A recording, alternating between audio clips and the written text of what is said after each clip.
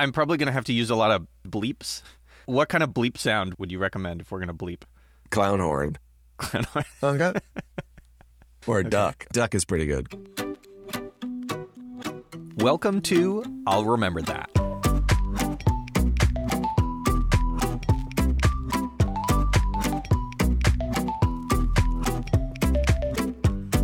My name is Drew Beebe, and this show is about the life advice that, for whatever reason, just sticks with you. Each episode, I'm going to share a piece of advice that someone has taught me, but then we're going to reach back out to that person and pick it apart. So let's get into it. Today, I'm sharing a piece of journalism advice. You gotta put the on the table. This advice really needs context, so let's just get right into the conversation. I was given this family-friendly kernel of wisdom from a friend and former coworker, Brandon Lisy. And once he explains it, I hope you'll understand why this phrase has stuck with me for so long. Well, thanks, Brandon, for joining me on the show. Hey, thanks for having me, Drew. It's good to talk. So I was working on a story about a new pinball machine that was coming out. And yes. Yep. And the company that was producing the pinball machine, sort of halfway through filming the story, said, you can't see it. You can't see the new machine. We're not going to show it to you. Big problem. Huge problem. Right. So I had to decide, can I still make this story? So you and I were working together at the time. We were friends, we were coworkers, and I came to you and you said, no. You said, we can't do it. I said, they sunk your battleship. Exactly. So I think I asked why or whatever, and you told me, you got to put that on the table. Oh, man. Yeah, I don't think that was what I was expecting you to say, but sure, you said it nonetheless. Sure. Can you explain what you meant by that? Yeah.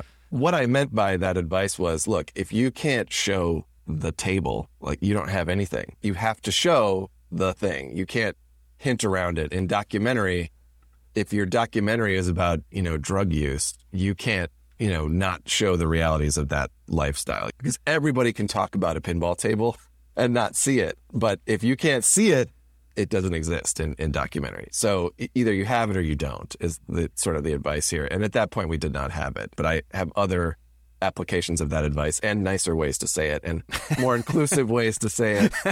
I've grown a lot since then. I think it may be worth clarifying that when you say you got to put it on the table, yeah, or maybe it's hard rather, to say, isn't it? It's really tough to say. It's hard to say now.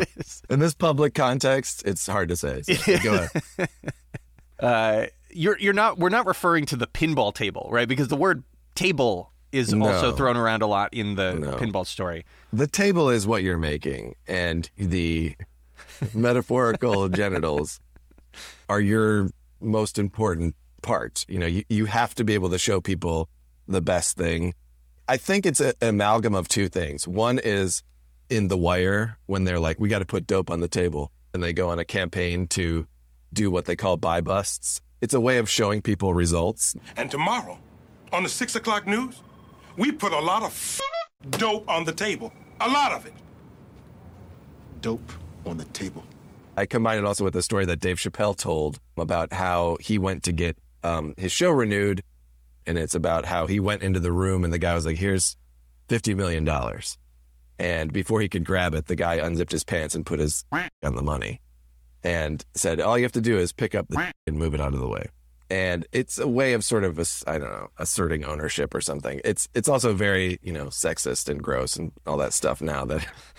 But I guess the point was at that time was like, you have to show the thing. You can't not have the most important thing in your doc. 'Cause like I said, it doesn't exist otherwise. And again, in the context of not a public podcast 8 years ago, it was a metaphor that was completely understood by two people who'd worked together for years. So there are a lot of successful stories that don't necessarily produce the answer at the center of the mystery. Name one, I'll wait. Serial. Serial? Only the most popular podcast ever created. Well, I guess sure. Joe Rogan is more popular, whatever. I don't know, but Serial is. How do you square, there is no on the table in Serial, and it's incredible. It's fantastic. I think that on the table in cereal is the journey, to be honest with you. And that's a convenient way to manipulate my advice, obviously. But I don't think that they told you there was going to be an answer in the podcast. And, I think then this sort of murder journey culminated in that HBO doc, right? The Fred Durst. Oh my God. Wait, you're talking about the Jinx? Yes, the Jinx. I think that style of storytelling like culminated in that doc. And that doc very much did have an answer. And that is what made it, I think, so explosive, was that end moment. Obviously, people loved the journey, but then it went to 11 when that moment. I mean, I if I was holding a plate, I dropped it and it crashed on the floor.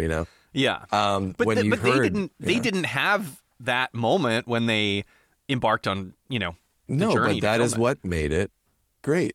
Obviously they got it eventually, right? Right. And I actually worked with someone who worked on the doc later, and I was talking to them about how they found it, and it was like this complete mistake in how they found it. But that, I think if you had not had that moment and you spent all that time with them, you would have been a little bit like, okay, well, thanks. But that's what you need. I mean, it's tough because he's building the train while it's moving. He's making this great documentary over the course of years, right? And having that is part luck and part just extreme amounts of work. But I'm sure he sat, I don't know, I've never talked to him, and I don't claim to know his process, but I will imagine myself in that situation. I'm sure I would sit and, how do I end this? How does this end? Sure. What is going to happen here that will end this? Because you're going to keep making it until it's over, and it wasn't over until you found that soundbite, and then you're like, oh yeah, that's it. That's the thing. Yeah. Okay. My last question is there any piece of advice that you've gotten that has stuck with you, and who gave it to you? Yes. So I've been in therapy, and the advice is similar to what we've been talking about. It's better phrased, more appropriate. And it's just to convey your emotions and your needs when you get them. And people will appreciate it more than you hiding it and not saying anything. And that's a big, big change in my life, was figuring out how to tell people what I need and how I felt in a way that brought us closer together. Not funny, Drew. This is not ending on a laugh. Very dour, emotional consequences of years of torment. But that has changed my life, is just to be able to talk to people about what I feel and need, and not try to hide it from people, which is essentially the advice I gave you. Well, thanks, Brandon, for coming on the show. I really appreciate it. And thank you again for giving me the advice. It meant a lot to me. Our friendship means a lot to me. And if the advice helped at all, it makes me extremely, extremely happy and honored.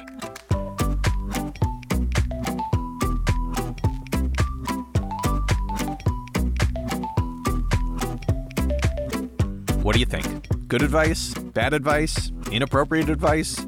Whatever you say, you have to admit it's memorable advice. Now, I'd like to read some of the advice that you submitted. This one comes secondhand from Amanda.